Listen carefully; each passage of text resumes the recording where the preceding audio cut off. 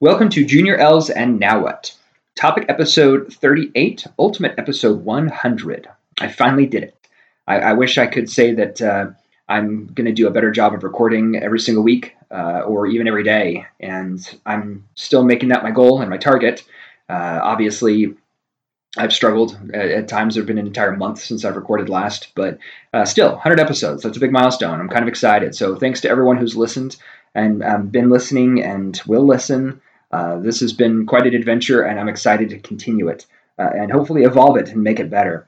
Lots of lessons learned and lots of recommendations from people on things to do to improve it, and I plan on trying to slowly implement them over time, so we'll see. Anyway, having said that, quick recap from the last topic episode.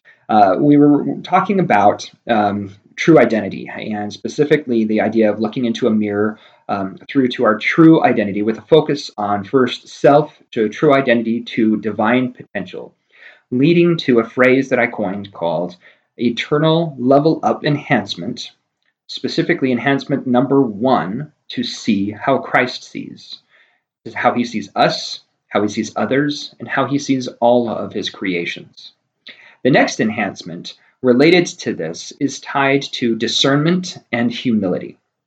There is a great movie that I've mentioned in a previous podcast called The Book of Life, and the basis of the movie revolves around two boys and a girl. One boy wants to be a fighter like his father, a big hero. One boy is being trained to be a bullfighter like his entire family. And then the girl is the daughter of the leader of the town, and then it's kind of the love triangle type story. But one of the big focuses in this movie is the fact that of all the characters in there, the boy who is the son of the bullfighter is the one who wants to change the most. Because even though he enjoys the quick motions and the taunting, for lack of a better word, of the bull, he doesn't want to kill the bull. And so there's a scene in the movie where he is faced with every single bull that his ancestors had ever killed up to that point.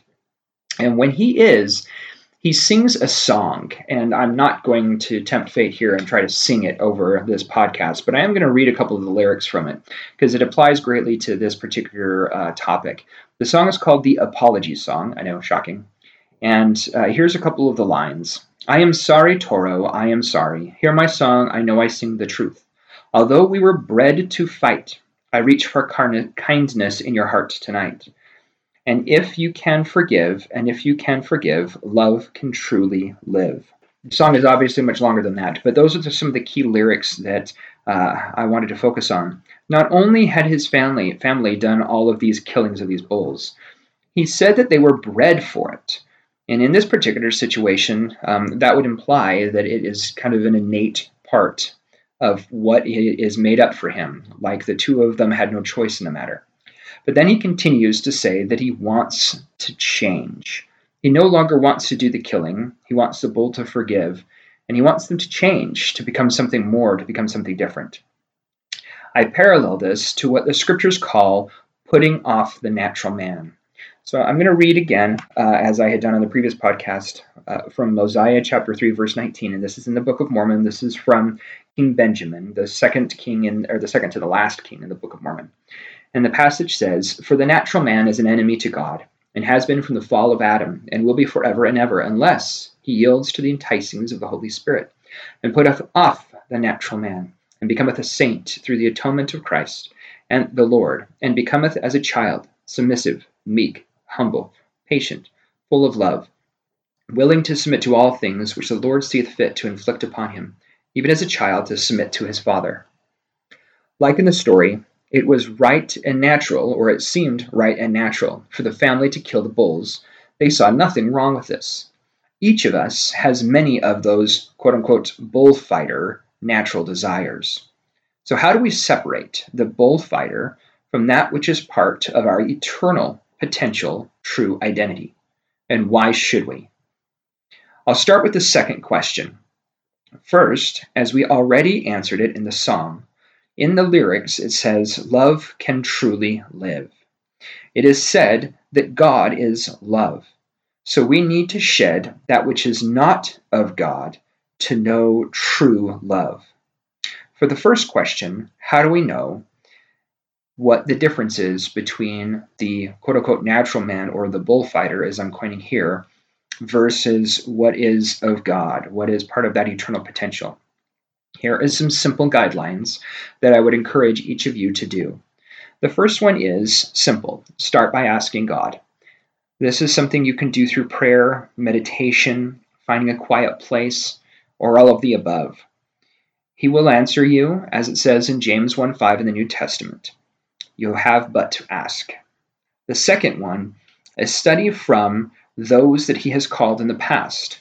This would be through scriptures. The Bible and the Book of Mormon are good places to start, but there are more. The third is to listen to those he has called today. So this would be modern day prophets. Right now, in the Church of Jesus Christ of Latter-day Saints, we have a prophet, and his name is President Nelson. He is a former heart surgeon.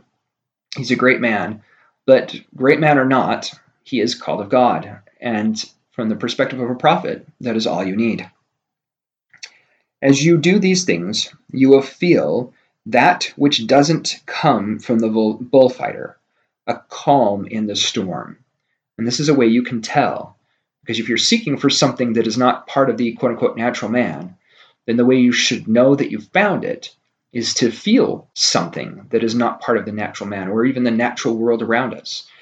And I can tell you sincerely that from my own personal experience, those moments when I can calm myself enough to truly listen, to listen to beyond my own thoughts, there are moments, sometimes they're few and far between, when the world stills and I can hear nothing at all, and yet it feels like I've opened myself up to any kind of information that needs to be fed to me by one who knows far more than I do. Those are the moments that I know that I'm onto something, that I have found something, that I'm understanding something on an eternal plane that I had not before. This is the eternal level up enhancement number 2, shedding the bullfighter.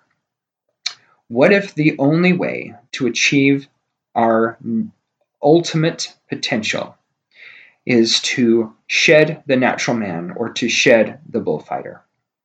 And now what? As it says in the scriptures, be humble enough to hold on to nothing and change to obtain your true identity. Shed the bullfighter and realize that anything and everything is on the table.